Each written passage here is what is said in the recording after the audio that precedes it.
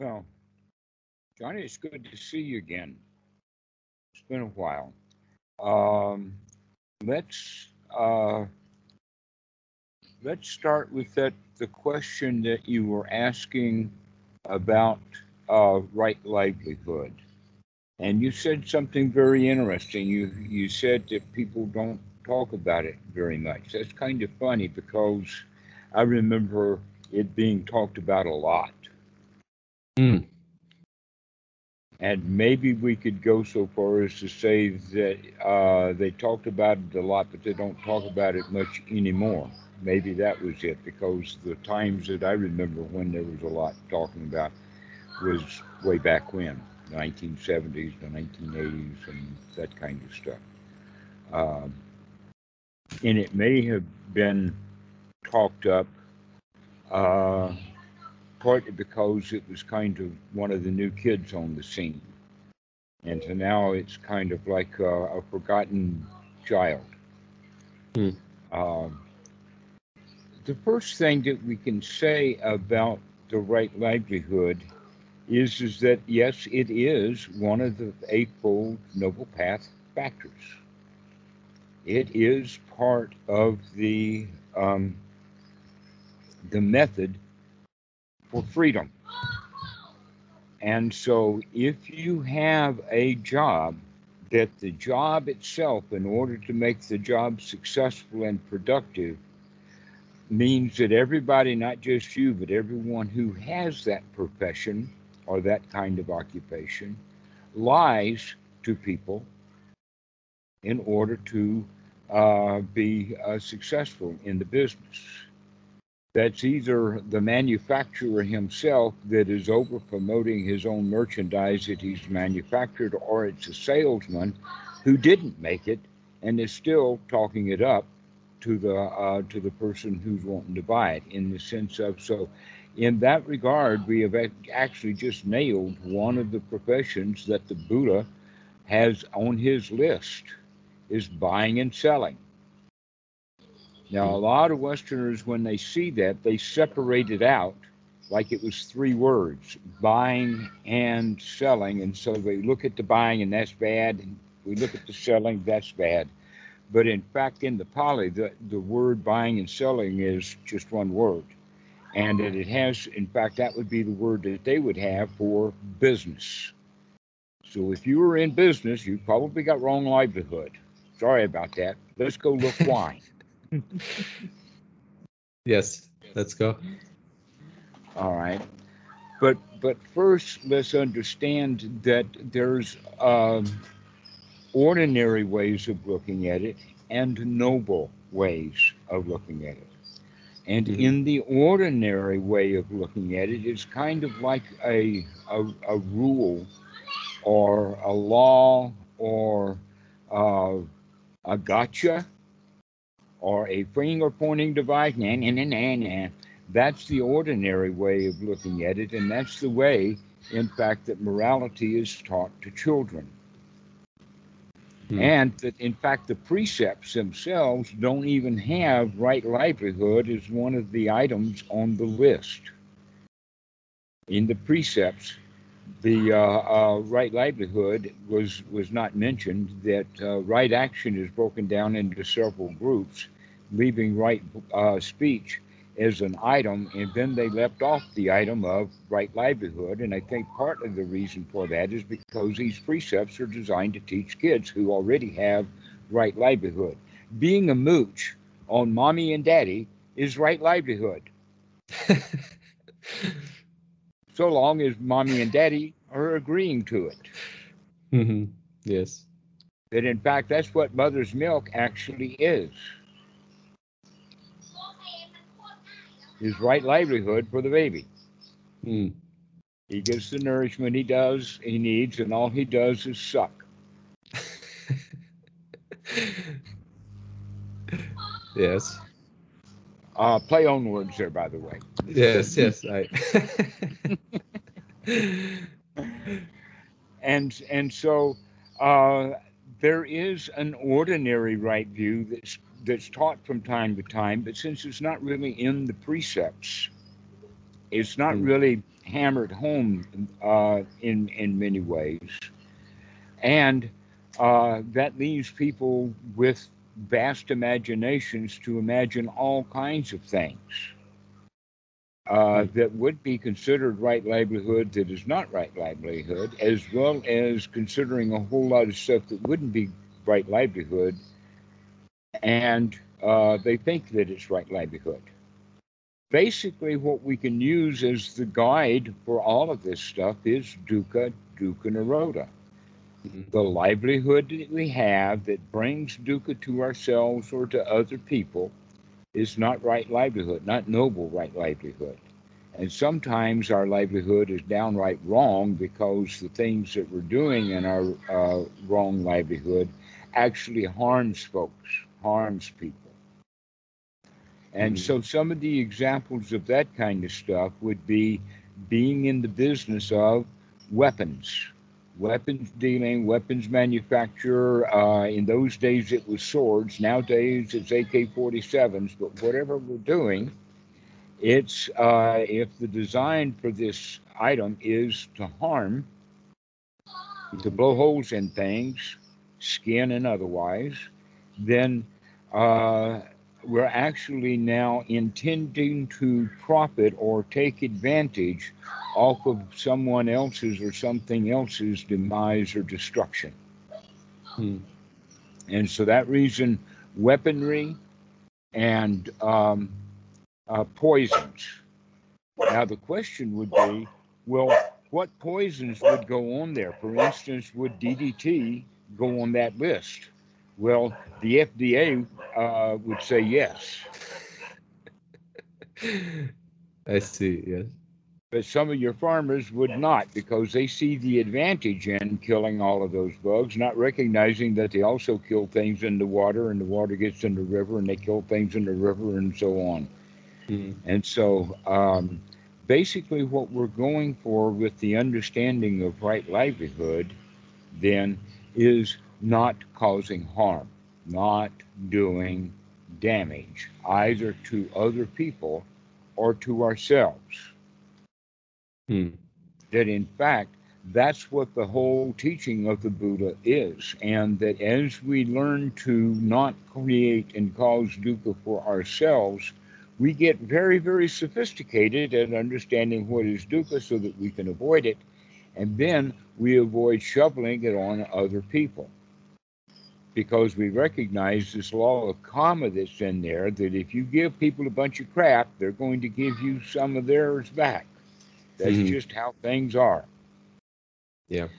And so, um, an example of that is the gun manufacturers are now being sued in the United States by guess whom?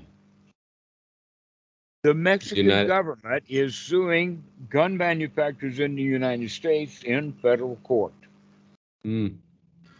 I see. Why? Because they're dumping weapons into Mexico, causing all kinds of trouble down there. Actually, they're going so far as to making weapons special order from the cartels that's got Mm. certain features, and they manufacture them and then smuggle them right into Mexico.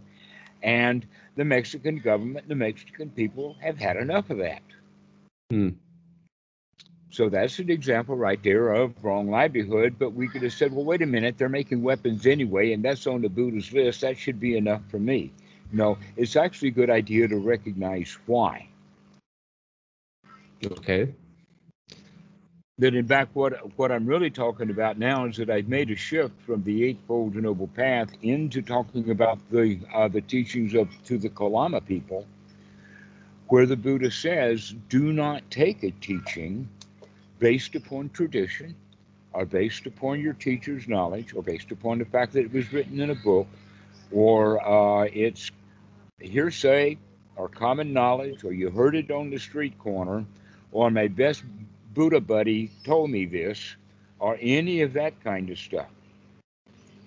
But rather, and not only that, but we can't just automatically accept it because it feels good. Because there is certain things like confirmation bias. They've even got a label for it now, and boy, Mm. is that pernicious in the sense that people we will take things as true because they already thought that they were true. And so, therefore, when it presents itself in a new way, they just automatically take it because it already agrees with what they have rather than making yet a new investigation. Hmm. So, this is the way that each one of us has to do. And mostly, there's an underlying question that people who would watch this video would ask to themselves, and you probably ask yourself that too. You're not asking me to tell all about the Buddha's Eightfold Noble Path, including uh, uh, right noble occupation. But what you're saying is the question of, in what I doing now, is does that fit? Yes, that's Yeah, of course is that's it the is main what thing. I'm doing now, is that right livelihood or is that wrong Hmm. livelihood? And the answer is that it depends upon the way you look at it and the way you feel about it, and it doesn't have much to do with what someone like myself tells you. Of But what I course, can yes, do is guide you into looking for yourself how the occupation that you has causes you misery and suffering. yes, yes. And when you recognize that it is, in fact, causing you misery and suffering, you have some choices now to make that you didn't Hmm. know that you had before. New Hmm. choices. One of them is to change your attitude, which is the one that I highly recommend because that's actually the easier thing to do is to change your attitude about your job so that you act in that job more nobly rather than expecting the nobility to come out of the job itself. Hmm. Yes, of course, yeah. That any F- job that's going to be noble has to have some nobility put into the job because other than that, the job itself is empty. It's hmm. sunyata. Doesn't mean a thing. Yes. Yeah. I mean, it has become quite apparent. I would say that like it's all about me, not necessarily the activity itself. In the sense of like because like sometimes I've had very pleasant states at work and I've had very unpleasant states at work. So it seems quite obvious that Well, like in it's that not case, it couldn't possibly be the work itself, no, could it? exactly exactly. It's not the job itself. It's me, and the way that I approach it, and the way that I feel about it in that particular moment, and that sort of thing. Hmm. Um, yes, yeah, yes. Of course, that all makes quite a lot of sense, and it's quite easy to discern that is indeed the case. Not about like some factual, some written thing of like you do this, you don't do that. It's about how you feel and how you engage with that activity, um, and how what that activity kind of helps you cultivate. If it helps you cultivate suffering or cultivate more peace and that sort of thing. Um, yes. Okay. So, of course, it all comes from me, right? Hmm. But uh, being in a certain place or doing a certain kind of activity in general has um, a kind of flavor to it. It can be like a flavor that's kind of like slightly shifts towards positivity or slightly shifts towards negativity. Almost like a certain vibe that it's there that like once you enter your workplace, there's a almost like a shift that you can feel it almost in the body and in the mind as well, like a an environmental shift of like it kind of pulls you towards a certain direction. Um, but of course, that all just seems like a bunch of like constructs of the mind that I'm making, and I don't know if I make any sense when I Actually, said that. what you're touching on here is, um, let us put it in quotations in the beginning, and then we'll take quotations out when we see that they're really not necessary. Okay, so um, in in quotations, we can say, uh, kind of, now that I having trouble putting it into words, now that I'm going to put it in quotations. Well, if it helps remove the quotations, maybe we can start with that as well. It's Right. Okay. Um, Well, let's go in this direction then. It is what you make of it. Mm, And when you make it, then we become attached to it as in the sense that it's mine. And in fact, we think of it as my job mm, rather than thinking of it in the sense of, well, this is what we're doing right now. mm-hmm. Yes. That we get long time frames and long references. Um, that we can't just be who we are right now because we've got to carry, let us say, not just the baggage, but maybe even the dressings or the clothings of what we were before. Mm-hmm. Okay. That would be especially true for people who have changed jobs. Now that they are going to, in their first day, week, or so of the new job, they feel frightened and afraid because they somehow think or realize that the clothing, the mental clothing that they were wearing in the old job doesn't fit into the new job. Mm, Okay. So back to the point about it has to do then with environment that, that you've heard things like you are what you eat. mm, yes. Well, there's another one that's actually quite important, but they don't say it like this because nobody can make any money off of this. And that is that you are where you are. Okay. Where you are, that determines who you are. Now, let's give some examples of that. One of them would be the example of the barfly versus, Okay. let us say, versus a delivery boy who delivers pizza, but he's very young and he's never been in a bar before, and he walks into the bar and it's got a certain flavor or smell, and he's got disagreeable to where the barfly, this is familiar. Mm-hmm. Okay.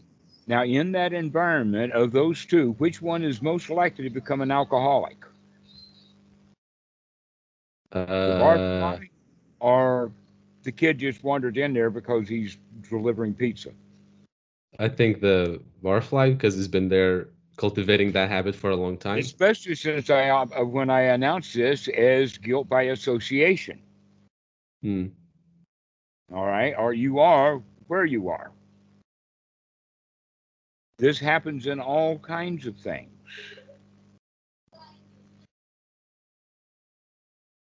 Frozen. Are you still there? oh, sorry, you're cutting off a bit. Can you hear me? Yes, now I can hear Oh, you. You started to move again. Okay. So sorry. You. this Yeah. this, Okay. this thing that I started to put into quotations was the phrase guilt by association.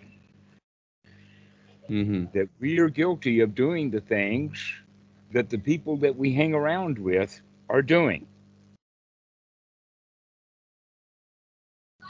Actually, it's written right into the law in the sense of Okay. accomplice to a crime. You don't have to be involved with it. All you have to do is just sort of be at the wrong place at the wrong time and know you are. Mm-hmm. I see. Yes. Okay. So the same thing happens with many other things. For instance, when a young man gets married, he stops hanging out with his old buddies and starts hanging out with people that his wife wants him to hang out with, which winds up being newly married people. Mm, yes. Okay, another example of that is that when a young man joins the army, does he get to stay at home and only go to the army post like a regular job, 9 to 5? No. No, they want him. They want him. All Yeah. right, he's going to be completely submerged into the culture of boot camp. Mm-hmm. Another example of that is language immersion. If you really want to learn a foreign language, you don't stay in a culture where they don't speak that language, trying to learn it out of a book or online or something like that. No, if you want to learn Thai, you come to Thailand. Mm-hmm. Okay, Right. immersed into the culture. So jobs are like that too. There can be two identical corporations, Mm-hmm. both of them producing the same thing. In fact, they may, in fact, be set up to where they might be in competition with each other, but they all buy their raw goods from the same people, and then they all sell. their finished product to the same people. Mm-hmm. And yet, one of those places would be a wholesome place to work, an environment that is conducive, and the other one is completely unwholesome. Mm. I see. And that may be a mixed bag in the sense that one of, let us say, place A may be wholesome for some people and not wholesome for others, and then place B would be opposite of that, and the people who would have a wholesome environment there will find it unwholesome, and the people who would have a unwholesome life in A will find it wholesome in B. Mm. It's, like I said, a mixed bag. Why? Because it depends upon the results of the mind. Yes. And that often the guy who runs the show is the one who determines whether this organization is going to be a wholesome organization or it's going to be an unwholesome organization. Mm. Clear example of that in politics would be the politician who is selfish and wants it only for his party versus the other one who is looking out for the greater common good. Mm. Yes. Okay, so that can be seen in corporations too. There's some corporations are only interested in their own bottom line, and other corporations are interested in a greater good. Mm. Even though their ideas of greater good may be mismanaged or off kilter or even on Mars, still, Elon Musk has a more noble way of looking at the Mm. world rather than other automobile manufacturers who are merely in it for the cash. Mm-hmm. The intention is there. You're right. So some and the intention counts. Even though the highway Mm-hmm. to hell is paved with good intention, the other side of hell is heaven. And if you keep with your good intentions, you'll pass through hell right into where you're going anyway. Mm-hmm. All you have to do is pick up some skills along the way of getting out of hell. Mm-hmm. Right. Uh, so when we let's so I like to like approach stuff as if like everything is a practice, uh, and being whatever place we are in is a chance to practice something, uh, and we can cultivate good stuff, wholesome stuff, or we can cultivate unwholesome stuff at any place at any time. Uh, and so would it be so like right now, like the relationship that I have with my job is that it's like it's a big annoyance. It's a big place where I find myself naturally uh, Let me ask you cultivating this unwholesome. question. Let me ask you this question. Is is the company, is the job annoying you, or are you annoying the job?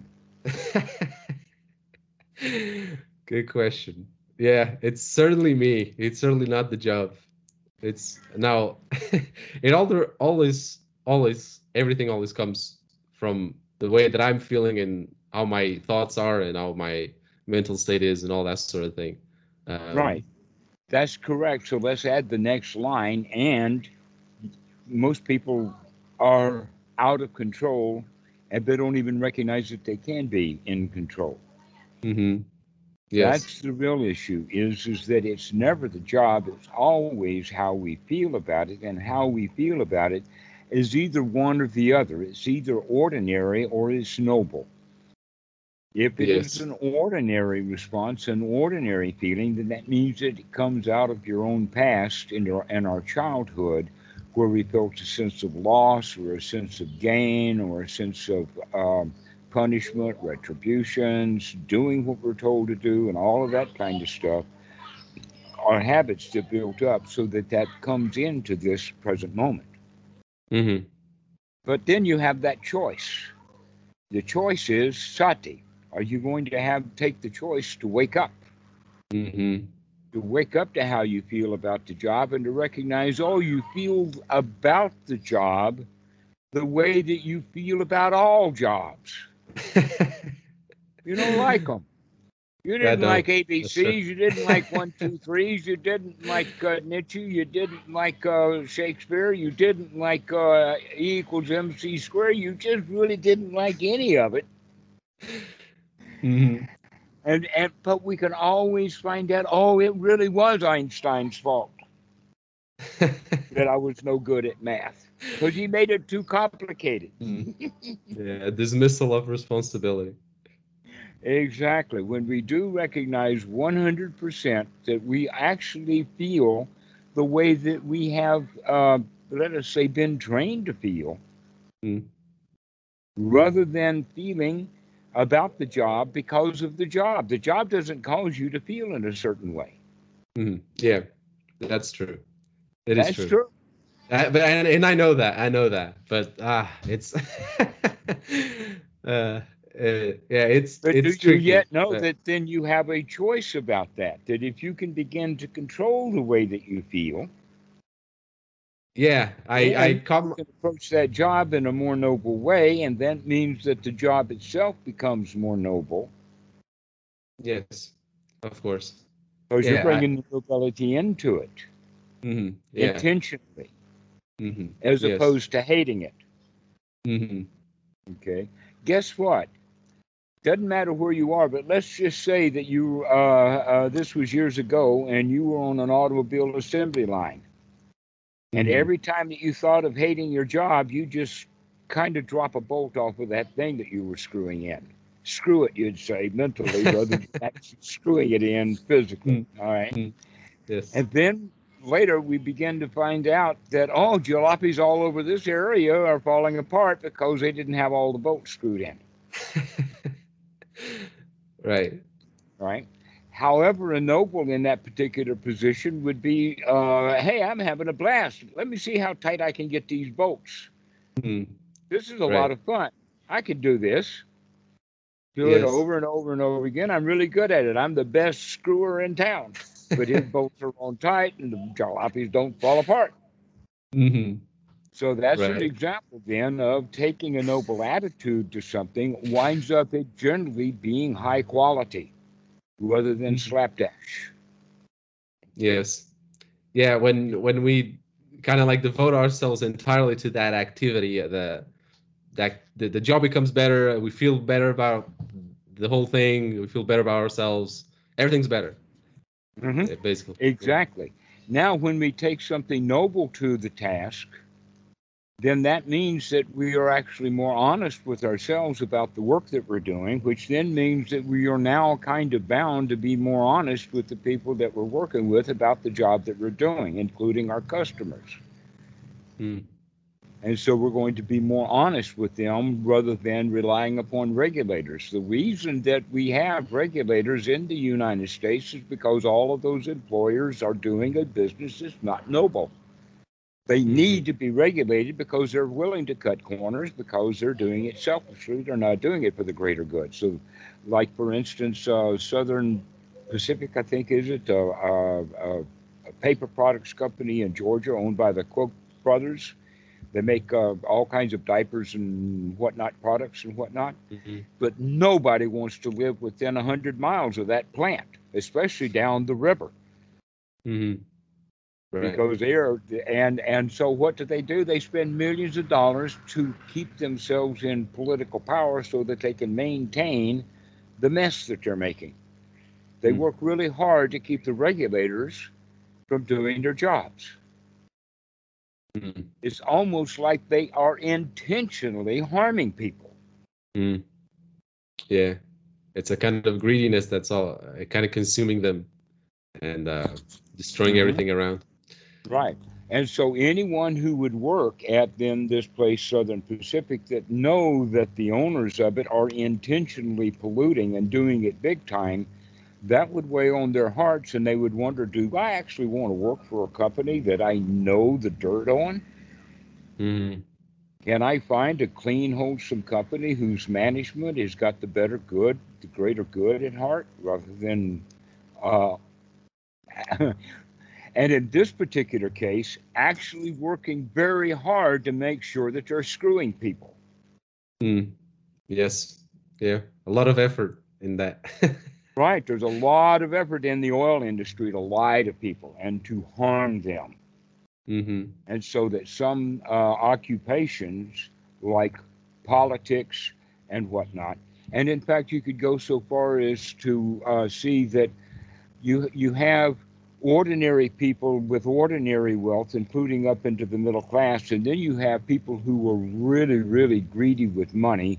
Many of them, the money was inherited, or at least a great portion of it was inherited, which means that now the individual, when he's in charge of all of that money, he's actually competing with daddy for who can be the biggest asshole in the world, because he learned how to be an asshole from his dad, who was being Mm, an asshole to all of these people, collecting all of this money, and now Junior's got to be even a bigger asshole than Daddy.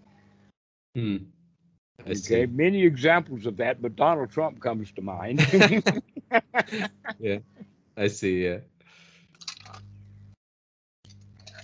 But um, Gates, uh, not Bill Gates, the other one in Florida, he also comes to mind because his daddy was a major politician, making all kinds of trouble. So now this Gates has to be even worse than his Mm, dad. And mm, so these are the kind of people, and for some reason or another, they're the ones who always are the most wealthy. You could mm, go so far as to say that wealth and power corrupt. Ultimately, even if it's not ultimate power and ultimate wealth, it will ultimately eventually corrupt, mm. because the Yes. money and the power become important Mm, rather than the general welfare. mm. Yes. And so the guys who are trying to accumulate all that money are operating under a form of ignorance. And that ignorance is, I'll feel better if I get more money. Mm. It never And more ends. money comes, and they feel a little bit better for a little short time, and then they want money again. It's almost like an addiction that they've got to have Yeah. more and more and more, because it's not ever enough. Okay. Yeah. But when you're practicing nobly in the business world, that means that this transaction is good enough. Mm, This is fine. Okay. That whatever happens will be okay. And so we wind up not competing so much. So we could say then that any job that you have to compete in is probably not the right livelihood for the individual who is compelled to compete. mm-hmm. Right. Uh, it's almost like, in school they talk about two kinds of games: competitive games that have scores and winning, and then they have non-competitive games where everybody's happy and there's no score being kept. That Mm-hmm. would be a win-win situation. Guess what? Capitalism don't do that. Capitalism is all about scoring points and winning and taking and grabbing and taking advantage, etc., like that. So you could go so far then as to say that capitalism itself is in danger of being wrong livelihood. Yeah, I can see that. Yeah. Hmm. But that doesn't mean that you have to quit capitalism completely. Mm-hmm. But you could certainly move over to the side Mm-hmm. Right. rather than being a major player in the game. Mm-hmm. So, moving to the side of capitalism so that we can find a place where we can find comfort and security, and also doing someone some good, some value. Mm, That another way of saying it, in fact, going back to the Eightfold Noble Path, that right livelihood is the last item on the list, because it should be the last item that's actually cleaned up.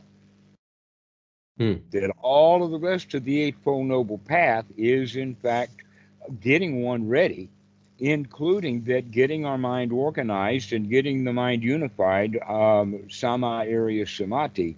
That puts us in the position of being free from want or free from desire. mm, So if you don't want anything, you're likely to not kill anybody for it.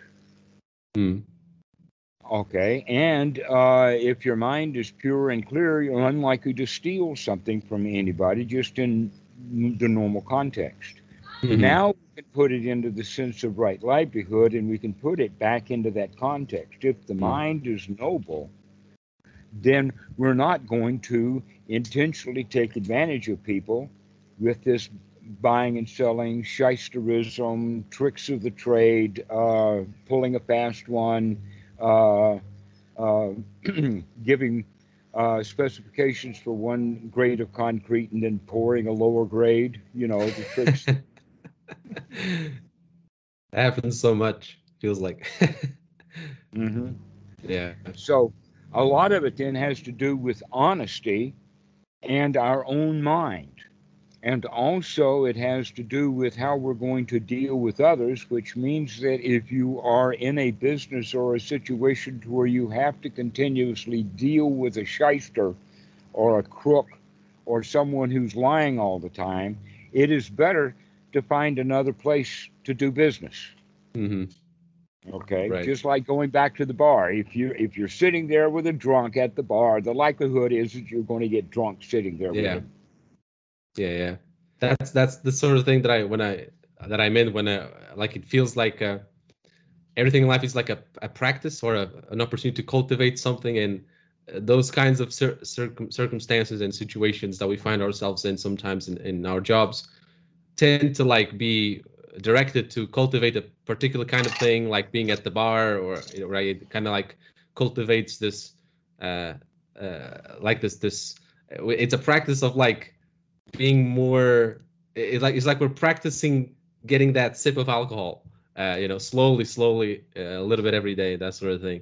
And yeah, and it's it seems quite, well, limiting beliefs, I suppose, but it seems quite uh, hard to find a place where, well, we do our best, I suppose, but we find a place where we can cultivate that, where like a place where like the actual boss and that sort of thing has this sort of mentality and this sort of will to have this environment at work and that sort of thing.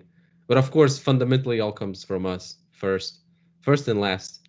But yeah. Yes. So that basically means that it's a 1-2 punch or a two-step.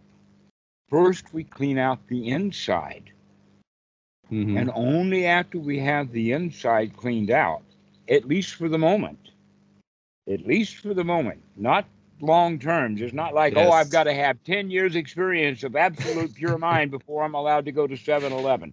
No, I'm not saying.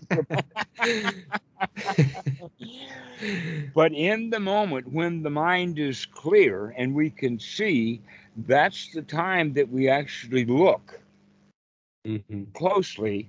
And it's also the time that when we've got the inside cleaned out, that we could go back and then operate on the outside nobly for at least a short period of time Mm. until, what is the Latin phrase? Uh, illegitimate carborundum. Mm. Okay, which is actually it's fake Latin, but what it translates to is the illegitimate is actually a better word for it, but it's translated into bastards. Don't let the bastards grind you down. If you've Mm. gotten yourself up to a noble point, you need to find an occupation where the bastards are not going to grind you down. Mm. Okay, now the word is actually illegitimate rather than bastard. Mm. I And see. so we can say that that's actually a better word to use because when we understand illegitimate, that means that the nobility is legitimate Mm. and the ordinary is illegitimate. It's not really up to scratch because it's always kind of looking for a way to take an advantage. Mm. It's Yes. capitalism, by the way, and that's what capitalism is all about: is finding a way of taking advantage. Mm. Yeah. It's So the Republicans are trying to take advantage of the Democrats trying to take advantage of the Republicans, and the rich are mm. trying to take advantage of the poor, and the poor are trying to take advantage of the not looking. Mm. Okay, Right. so this is what it's all about. Is this we think that right livelihood means then that we've got to get something, we've got to have some advantage Mm. because everybody else is out there trying to get an advantage. They're trying to cut corners or get something. Um, it's almost like the distinction between I only want to win when the win is absolutely legitimate. In other words, I can prove, and my own friends can prove, that I won that one fair and square. Mm. That's one attitude. That's kind of a noble attitude that I'm going to Mm. win this thing, but I'm going to win it right. Mm. Okay, I'm even going to give my opponent an extra few advantages just to prove that I'm that much better than he is. Okay, Right. but the ignoble way, like Donald Trump again, would be winning at any cost. That the win is the important thing, not the playing of the game. Mm. So for the noble, playing the game is it. The winning is Mm. irrelevant Mm-hmm. because he's already won. Yeah. It the whole activity is the point, not not The activity of the the job is result the or. thing, not the winning and the losing and who got all Mm-hmm. the money. Mm-hmm. Right. Okay. So with this, then we can kind of make a new view of right, noble um, livelihood and change it into something that has a little bit more meaning, and that is right, noble lifestyle. The Mm-hmm. way that we live our lives is based upon the noble mind of being free from want, free from worry, free from uh, desires for things, and therefore not needing to take an advantage of anyone. Mm-hmm. And that when people see that, they can appreciate it. That it's almost like finally they found somebody that they can actually trust because everybody else they ever met is trying to take advantage of them. Mm-hmm. Right. And so this is the way that we want to start having a lifestyle. The lifestyle is that we do everything up front with nobility shining. Mm-hmm. And with that nobility shining, then people pick up on that and they start to become noble also. It's just like joy. It's really, really hard to maintain anger when you've got a whole bunch of people teasing you. Mm. Right. Okay, or even if you've got one jolly guy who's there, one person spreads joy everywhere. It's almost like a Johnny Appleseed. Yeah. Yeah, it really is. Yeah. And so this is the way that we want to approach our lives so that we have the lifestyle that then just kind of fits into the livelihood thing.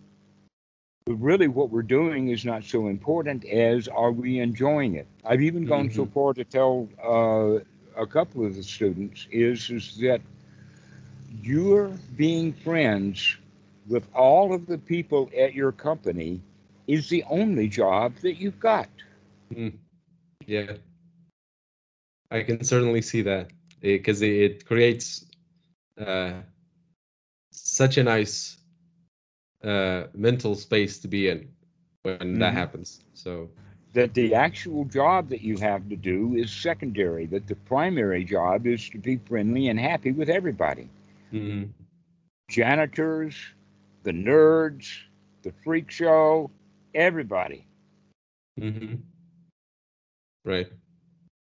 That in fact this everybody at work is is pointing to meta in the sense of the 4 points of the or the 6 points of the compass.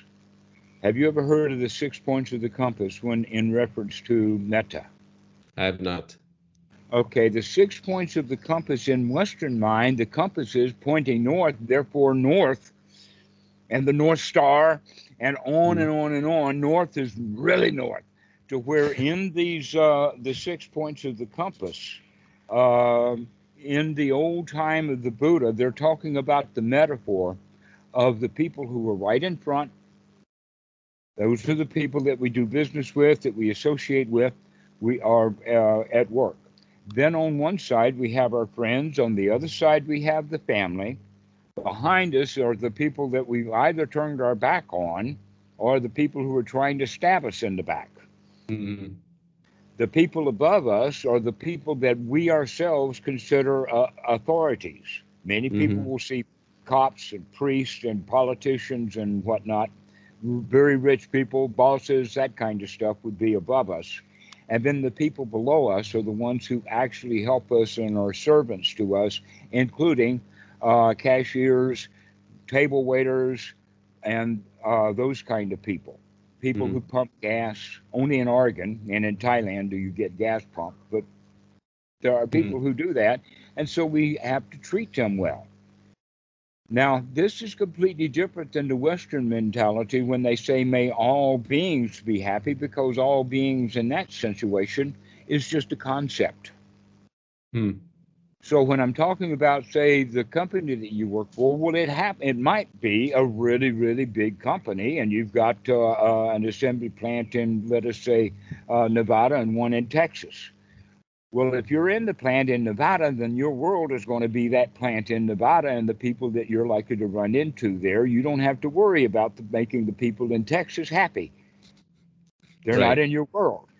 Mm-hmm. That's how we're beginning to look at it is that your world is only as big as you have fingerprints. Mm-hmm. Or another way of saying it is your world is actually the world that you personally can sense with your eyes and with your ears and with your touch. You can touch people. The people Mm-hmm. that you can touch are in your world. The people that you cannot even touch or even see are just merely mental concepts for you. Mm-hmm.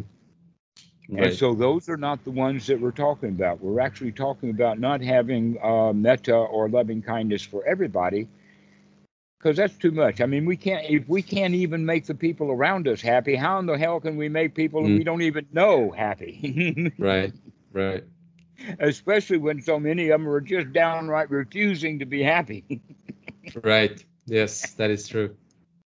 Uh, Actually, now that you're talking about this, I recall seeing, and I think it was actually a video on YouTube from you as well, with the talk about meta with someone else, where you talk about the six directions, and then when you start to talk about that, I reminded, oh, I remember this. I remember this. Yeah. Hmm. Um, mm, So we can think of that six directions because every job that you will have, I mean, even the mechanic will have people below him and above him, and people mm-hmm, on all four sides of him. And even the new hires will have people below them if they look down on anybody. Even if it's just the, let us say, the lunch machine, the sandwich machine, okay? right. And so we all have all six directions, and we deal with things in all six directions. And in many cases, especially at work, we can think of that these six directions are not necessarily human. Sometimes they're human substitutes. I mean, how Mm. many people hate robots and they've never seen a robot? They just True. hate the concept, or maybe all they've seen is a video of a robot for about 10 seconds, Mm, but they haven't maintained a robot mm, for employment, let's say. So, this idea then is beginning to treat the world in the way that we're radiating joy. mm, But you got to have a central core of joy in order for it to radiate. It's almost mm, like the lighthouse is not going to show the ship where the rocks are if the lighthouse can't even get its own lights on. mm. Right. Yeah. And boy, isn't that nice to be joyful? Yeah. I suppose Okay. that's where our like our daily practice and our constant appliance of sati and our awareness of all of our states and so on. It's I suppose it kind of starts there, and then we can kind of like spread that to well to any place that we're in, to our job and our coworkers and the people we interact with and that sort of thing. Yes, exactly. That's the way that you do it. So the sequence of events then is literally to get away from it all, get into seclusion, there, after we've gotten into seclusion, we figure out that, oh, I'm not really in seclusion. I brought all of that mess with me, even though I left it to avoid it. I brought it with me anyway. Hmm. Yeah, yeah, yeah. A clear example of that on a longer time frame is the young man who, as a teen or a 20-year-old, hates his dad. Only when he's 40 does he recognize that he's just like his dad. Mm, yeah, that, yeah. Even in myself, I see that a little Uh-huh. bit. Mm, Okay, so getting away from it all is not getting away from it all. It's recognizing what a burden we've got. mm, It's almost like the fish when it's out of water, he recognizes what water was mm, because he's got none of it now. This is also the concept of shunyata, is to mm, look at the emptiness, to recognize what's there and what's not there. And so now we have the job of cleaning the mind or cleaning house, but we want to do that without having someone else dumping a garden or a garbage dumpster full of crap on us all the time when we're trying to clean out. No, we actually want to get it clean. We mm, want to find out what it's like to have a mind really clean, and that's the part of the seclusion, is to get away from it all, get dried out, get set on fire with the Dhamma, and then we can go back into the rain and still have a parade. hmm. Yes, yeah, yeah, yeah. Of course. Yeah, when we develop that space, that mental space, then we can be independent of circumstances and be joyful just the same. Yeah. Hmm. And that's when we can actually now start looking at it at a little deeper level. Is it this job that I need? But we're only looking at that from the wholesome. This is an Mhm. important point because everybody who's going to come and ask this kind of question is already coming with the point that they're dissatisfied with the job, and so they're going to have confirmation bias. Mhm. Yeah. But when we clean that confirmation bias out and take a really, really good, fair, clean look, now we can see things clearly and really address the issue correctly and properly. Is this a job fit for a noble? Hmm. Guess what? All kinds of jobs are fit for a noble in the right circumstances. Janitorial jobs are, in fact, some of the noblest jobs I know. Mm. Many janitors, for instance, in schools have kept kids from committing suicide. Hmm. Okay? Chef in the South Park. He's the only noble thing in that whole show. And yet he is a nothing to the people in the town.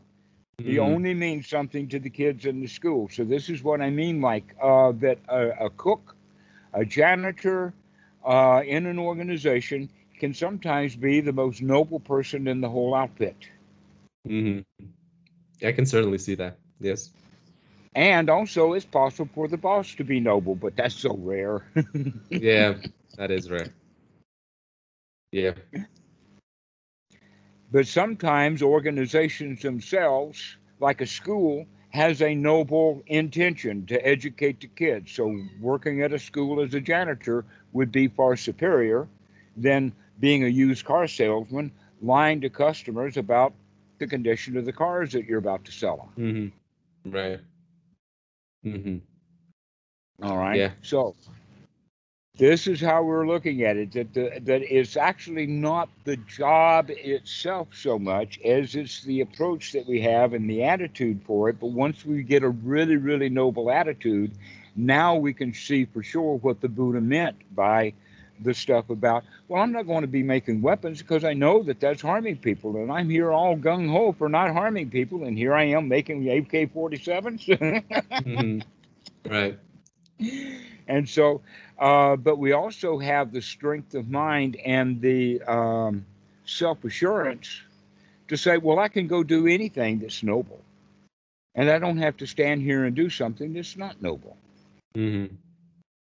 Yeah. Okay. Now, there's one more that I'll give you, and that is that the Buddha actually gave an example of a Okay. man who had a noble profession. what this guy did was, I mean, this is ancient India, and you've got all kinds of really strange beliefs that wound up as sutra rules, like digging in the dirt and cutting grass or cutting limbs and all of that kind of stuff. So this is what was in India before. So the story is that this guy goes down to the riverside and finds a place where the sand and the mud have diggings where the otters or the rats or a snake or some animal has dug a burrow, and by digging it out, the way that they're digging it out, the mud and the sand more or less disconnect with each other, and all he has to do is to pick up a handful of mud. Mm. And he I goes see. down, up and down, and picks up the mud. He then takes that mud and puts it in water to get this and filters the sand out of it. But then he uses that mud as objects that he makes clay pots Mm. and dishes and items like that, cures them in the sun. He makes it and he puts it out in the sun, and then in front of his hut, where all of this stuff is drying in the sun, is a sign that says, "Take what you want and pay me what it's worth to you." Mm. And with that, that was his job, and he actually supported his family, including his mother. Now, that's the Buddha story because he didn't even dig in the dirt.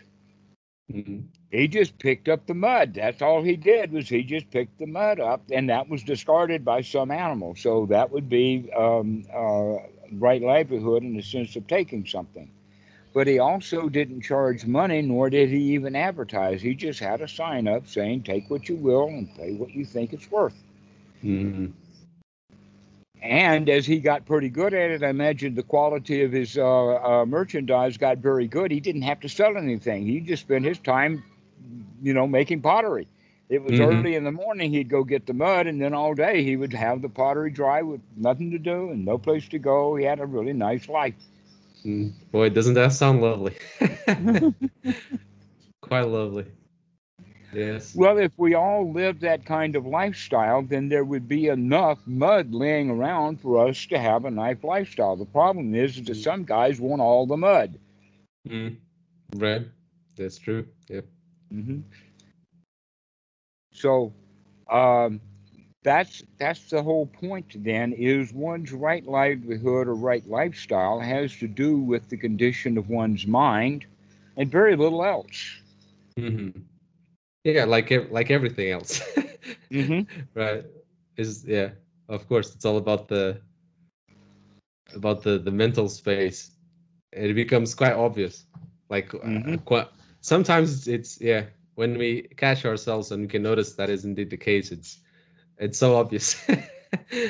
uh, yeah. It really is. So now we've gotten a bunch of examples of things that we can see would be wrong livelihood just by looking at them. Things that actually harm people, making manufacturing Mm. weapons, selling poison, selling alcohol is also generally listed on one of those not to do list. So Mm. bar owners, and in fact, I can't think of a more confused role than a bar owner. Mm. That's a really confused role. Why? Because in some states, he's got a really noble obligation to dry out the drunks as well as moan with them when they're having a pity party, Hmm. calling the right sort of organizations that can come and give this guy help, social workers and whatnot like that. But he's also, most of them are not interested in the social aspects of the job and how they can help people. They're just interested in getting the money. Hmm. Right. Okay, so that's a rare case of a bartender who has a nobly run bar. That's unlikely. In fact, if that noble guy inherited a bar or somehow it fell upon him the ownership of it, let's say his brother died. His brother was the bar owner, and he was just left with the bar. Mm. Okay, the thing then for him to do would to find a way of converting that business out of selling alcohol into selling something like fruit shakes or something else like that. Mm. So he could make an arrangement so that the business was not so dangerous, Mm. if that's the mindset that he has. If the Right. mindset is that you're going to be here to help people and to add to the society, and the reason that we wouldn't do that is because we've already got enough. Mm. We're Yeah, yeah, overflowing with life. Most people, even if they've got millions and millions, even billions of dollars, is not enough. They still feel yeah, empty. yeah, yeah. Never ends. What about like just a quick curiosity that just came to mind? What about like how does right livelihood apply to people like monks, for example? How does that apply to them? Is it about like I don't know, like the way of like the alms rounds and that sort of thing, or I don't know how that would work. Just a funny curiosity. I know it's. I have actually been there and done that experimentally on Saturday mornings at 7 o'clock in the morning on Saturdays, going down to Trade and Tryon in downtown Charlotte, North Carolina, in the business district, and go on Bendabat.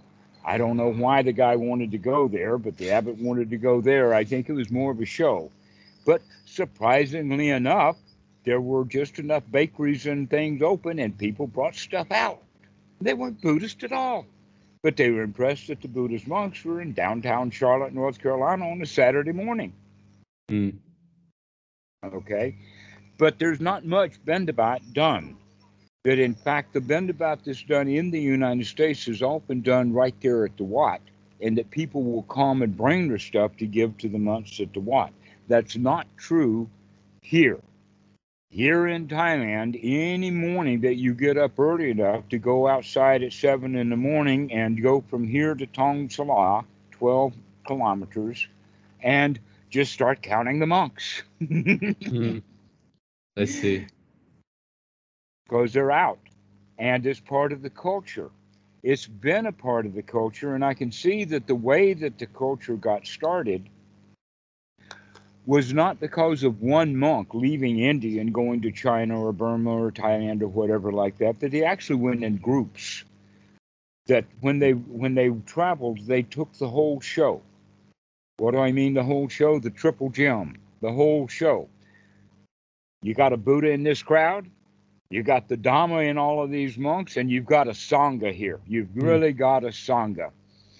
And that Sangha, then, that traveling artillery section of Sangha, then can go into these places and disperse, and one of them will get enough stuff so that he can come back and feed everybody. And then they all know which neighborhoods to go to. mm, I see. Okay. So when you've got a group of people, we can figure that out. Now, Watso and Moke is really interesting because there's at least 20 different paths that monks go on, and that they kind of line up at the gate. But then I found out from one of my students that at Dom Kiem, they have a completely different route because they go out from Dom Kiem, and then they walk along. It's actually a berm that was created by digging a trench or a canal. Mm, And so, but the monks have been on top of this berm for so long that it's just a pathway that takes them down to the river. And at the river is houses and whatnot. So they walk about 2 kilometers to get down to these houses and do Bendabat and then come back. And that one of the things that Achan Meti does when he's going on Bendabat like that in fact Dam Kiem is a training monastery for Westerners. And so he'll have 4 or 5 Westerners as well as a couple of monks to go on this Bendabat. Well, that's very, very traditional in Thailand. They actually have particular names. One would be Luksit if he's actually a student of the Achan. And the other one is a funny word, is Kapow. And the word Kapow is used for the word pocket or purse mm, or even wallet. Okay, and so the kapow is the guy who is there with the monks, and his job is just to carry all of the stuff that the monks wouldn't carry if they were alone. And so when the lay people see a kapow with the monks, they go get all the stuff that they would have thrown in the trash or whatever, and bring it out and give it to him, mm. which means now everybody can eat. I think I've seen videos of like of in Thailand, uh, in monasteries and monks and stuff like that. And I do remember seeing like so like the person would put the alms round on the bowl of the monk, and then there would be another person on the side of the monk that would like then pick that up and put it there, right? That's the Something. kapow. That's him. I see, I see. Yeah. That's his job, and he goes Mm, along with the monks if there's one or two. I've also seen a few, let us say, a whole line of monks, one after another, and yes. it may be as many as 20 or 30 monks, and they're Mm-hmm. going down through this area where the people are then giving food out, and it's almost like um, that everybody's got a little bit of food to give, and as the monks are passing down these rows of people putting stuff, sometimes you'll see the arm of the kapow reach out and grab something rather than it be put into someone's bowl. So Mm, sometimes you have a whole, but when there's a lot of monks in a line like that, it's almost always a ceremony that people have collected there to do that intentionally, just like they do at the Watts here in the United, or when they was in the U.S. when they did mm, it there. But most of the mornings is going to be three or four monks and one or two kapow, or maybe in the case that I was saying with Dom Kiem, as many as say four monks and five kapow. But that's mm, it. That's nine. That's quite a lot for a village to handle. I see. And so that's only kind of the outside of it. But these people in that area know why there's more kapow than there are monks. Mm, right. They're So already familiarized with all of it. right, because they're there for training. They are monks in training. Mm, I see. Okay, so it's part of the culture here. Mm-hmm. And it's not part of the culture in the West, and it never will be because the monks who are in the West were invited to the West by the refugees from various countries.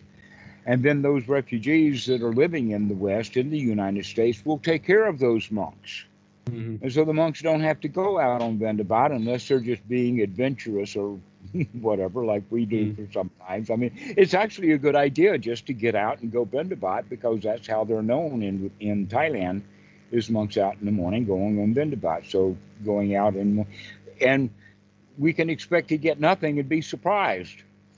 But if you're mm-hmm. expecting to get a whole meal, you're probably going to be disappointed. So it's Yeah, better right. just to go out with the exercise of just going out and not care too much about what you're going to get. Mm-hmm. And you have to plan your places carefully also for that. But basically, what we're talking about, Dan, is there is skill built into the Bendabat. Mm, There's a lot of skill built into it, so that it's a cooperation between the people. In fact, you could go so far as to say that the garbage disposal department in Thailand wears orange because they come every morning and collect food scraps. I see. Mm, But they don't take plastic much, and they don't take empty water bottles. That you have to have somebody else. But if food scraps, yeah, right. we got monks. They come and take all of that stuff away. I see. Right.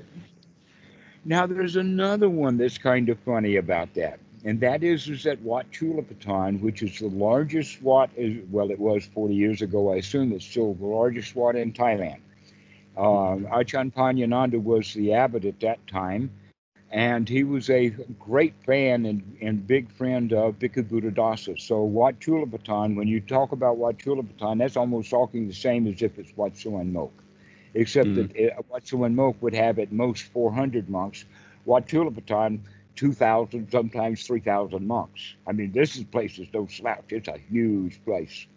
mm, And in those days, and I think that later the school was moved, but in those days, in the mid 1980s, there was a huge school for kids that was beside the property of the Watt.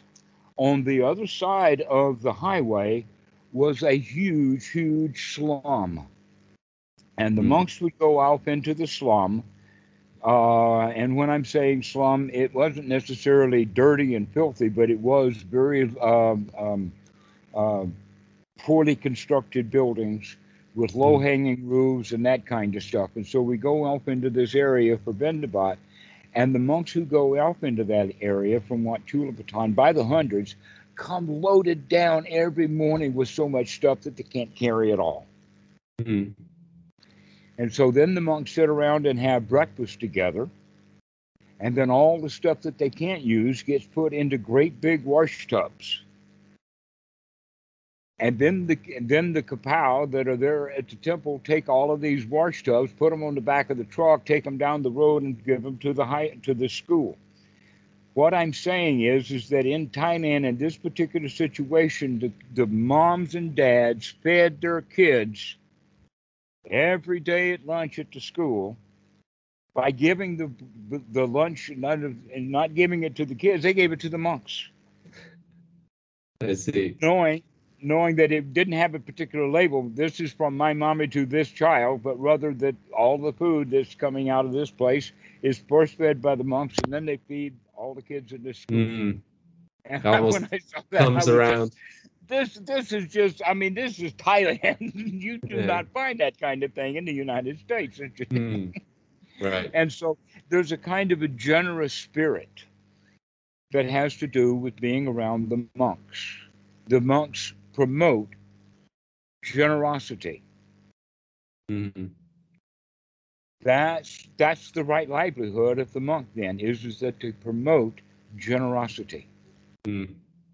Isn't that a lovely livelihood to What a have? lovely livelihood that is. Okay. I don't know how late it is for you, uh, but It's 4:30, close to 4:30. I I have another question, but I don't know if it's too late, if it's like better for another day or All not. right, let's hear it. It's about mudita, and About I what? suppose mudita, mudita. Mudita. Okay. Yes, and We have been talking about mudita for the past hour. yes, exactly. Yes. Yeah. Yeah. That's that the attitude of generosity and gratitude is the hallmark of mudita. Yes. It is referred to in English, the translation is sympathetic joy, Mhm. but the ordinary way of talking about it is the way that the Buddha says that he can find pleasure anywhere. So anybody who's got any joy, yeah, let me come, get a teaspoon of it Mm. because it's dripping out. Um, but really, mudita has to do more with you sharing your joy. The sympathetic vibration is basically what you could say is whatever note is playing the loudest. All the musical instruments tend to pick up and vibrate at that frequency. Mm. Many examples of that. One of them is rebel rousing. Another one is in um, Shelley's book on Frankenstein. At the end of the book, everybody in the village is absolutely terrified of this monster, and one guy gets brave and he says, "We can do it. We can take care of that guy." And he rips up that mob, and they go get their Frankenstein. Mm. I Okay, see. because one guy can change everybody's attitude. This is mudita. Whoever's got the strongest voice. Well, guess what? In our society in the West, normally the strongest voice is the one who's the angriest or the one who's the most afraid. Mm. And so if you've got somebody really afraid about all the stuff that can go bad, he's going to make everybody afraid because he's shouting it at the top of his lungs. Mm. Unless he's Right. saying it's a crackpot. So, is there any well, is there any like say a particular way to like practice Yes. this kind of Okay. I've been waiting for you to ask to get it all out. All right. So here's the answer. Think of it like this. Have you ever heard of people bringing a knife to a gunfight? yeah, All right. Knowing that, you've got to start taking an atomic bomb to every fight. right. Right. What is that? Explosive joy. Mm, right. You got to overpower them. Okay. You've heard the phrase a teaspoon of sugar will help the medicine go down. Mm-hmm. A spoonful of sugar will help the medicine go down. Right. Okay. That's the point of mudita. Is if we start adding sugar, it helps the medicine go down. Mm, No guarantee, but in some cases we need a ton of sugar to get one pill in, mm, right. especially if we're trying to get it down the throat of someone who's really pissed off, really angry. Right. Okay. And so normally what people will do who have a little bit of mudita, a little bit of sympathetic joy, they'll go and get completely overwhelmed and overtaken by the angry one, and then they'll slink off and say, well, it's better to have seclusion than it is to be in that. Mm, Right? yes. But if he's off in seclusion and he really gets some joy going, then even though this guy is really angry, our joy comes right in and keeps coming in and keeps coming in, and it will Mm, wear down that anger if we have enough joy. mm, And not only that, but in this situation, you could say that at least 90% of that spoonful of sugar is getting wasted anyway because we're just slinging it all over the place. And so we need a lot of it. We need a lot of ammunition. mm-hmm.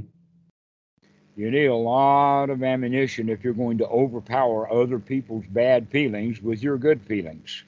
But it can be done. I've seen it happen many, many times. Yes. Yeah, I think I've seen that too. And yeah,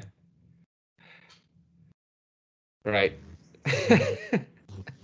So that's what mudita is. That in fact you can see the sequence is that if we have kindness for other people and we can see the situation that they're in, instead of jumping into that situation ourselves, and misery loves company. Mm-hmm. Angry Right. people want you to be angry. Yeah. Yeah, that is true.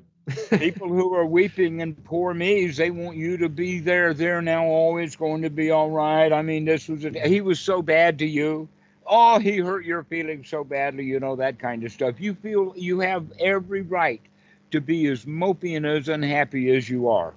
He really hurt you. He really dumped upon you, and it's terrible. Yeah. And you could go the same way, and I know that people won't like it when I say it like that, is that, oh, you feel really bad because your son died.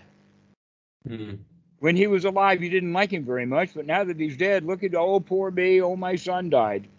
mm, All right. So right. we get ourselves into pity parties, and that the right way to handle that through compassion is with mudita, that you don't agree with them. That when somebody's son dies, you don't sit down and says, oh, my daughter just died. Let's have a pity party together. We can Mm, communicate and connect.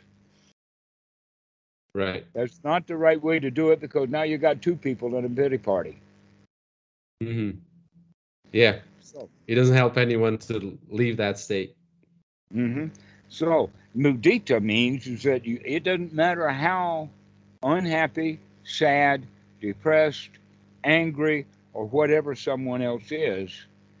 If you're going to deal with them, you've got to deal with them with enough joy to overpower whatever bad feelings that they have. And you have to stay there and rub it in and rub it in and rub it in until they come out of their state.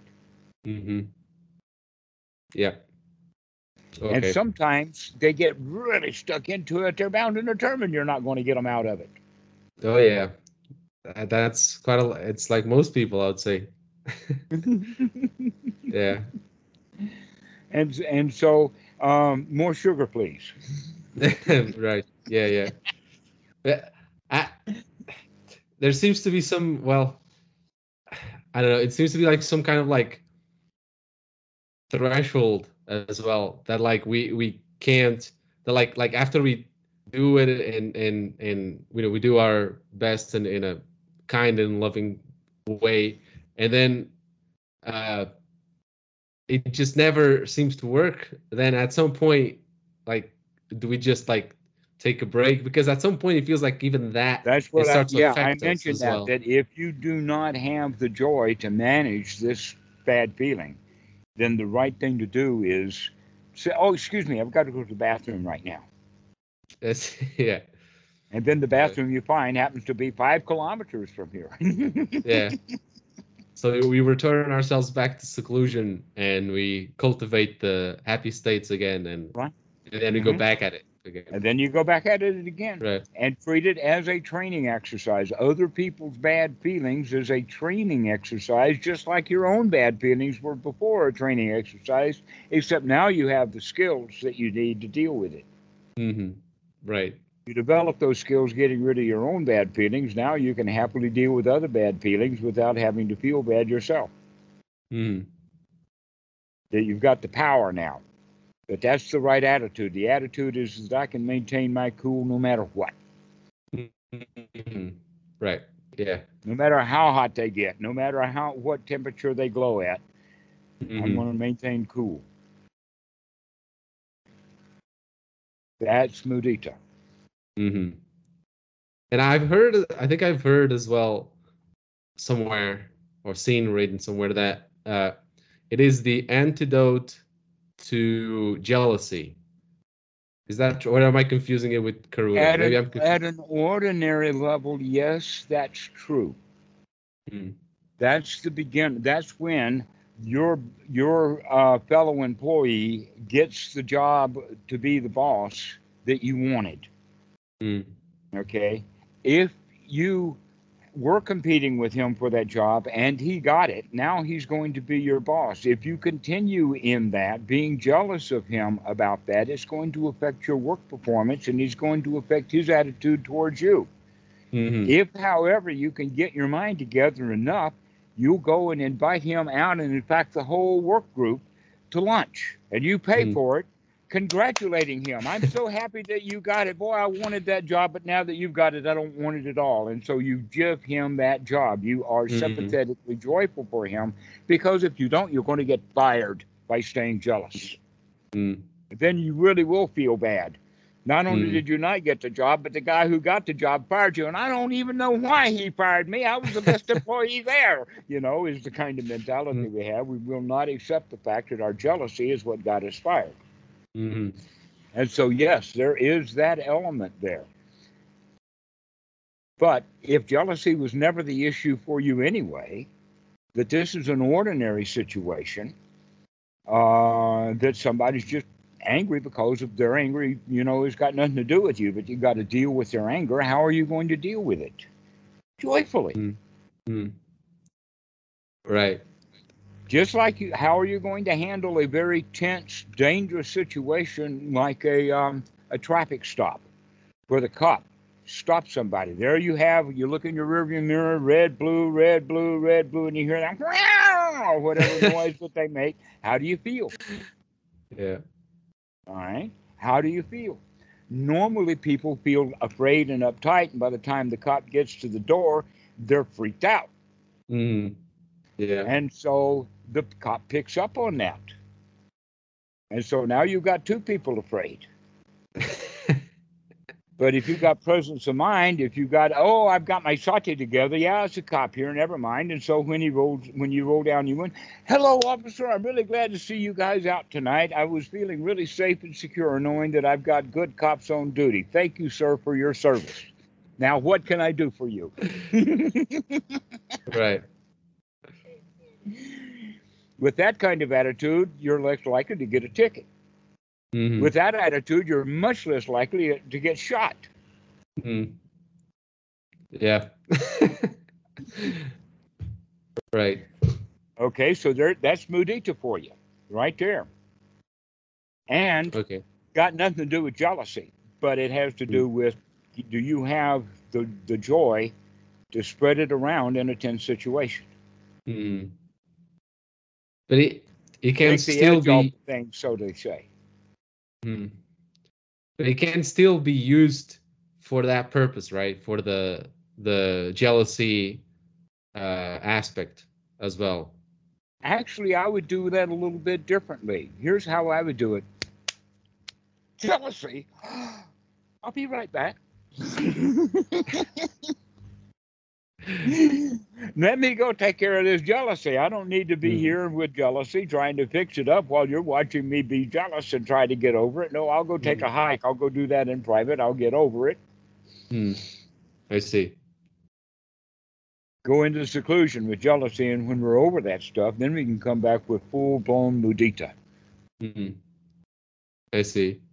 So we just so we just do our regular practice of going back into seclusion and practice Hmm. wholesome happy states and So in that situation with that, then you could say that while the guy is being told that he's the new boss, and you're standing there with all your jealousy and rage and all of that, the right thing to do is to slip off behind, go into the bathroom or down the hall or into the stairwell or something, and take a few deep breaths and get over it. mm, yes.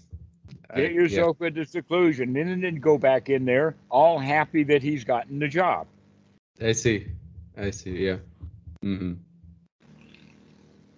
Right. Because the only other thing is to be jealous and get fired. Right. He doesn't. Or you could be his best friend. You can be his best buddy. You can help him be the best job and best boss in the whole place Hmm. Right. I by see. supporting him. Yeah. I mean, I after all, like. you are even not even just as good as he is. You're better than he is. He just happened to have gotten the job, but that doesn't mean he won. I won. I'm the Hmm. winner here. Right. Right. I see. Okay. Okay. I think So, I think I'll call you somewhere soon, maybe next week or so, because I'll be doing a retreat in about a month, and I'd like to hear your thoughts on that as okay, well. excellent. Also, where are you located? I'm in Finland at the moment. In Finland. Okay, we have a UK Sangha that's 10 o'clock on Sunday mornings, UK time. So whatever time it is in Finland, 11 or 12 or 1 or whatever like Yep, that, feel free to join us. Do you have the link? I do. Actually, you when you type that on Discord, you type like a message saying that you responded to me. So that was so I was the person who asked. So Excellent. I'm aware. I'm aware, and I'll do my best to be there tomorrow. So If you can, I'd like to see you. yes, yes. Right. All Thank you very right. much. Well, we'll see you soon.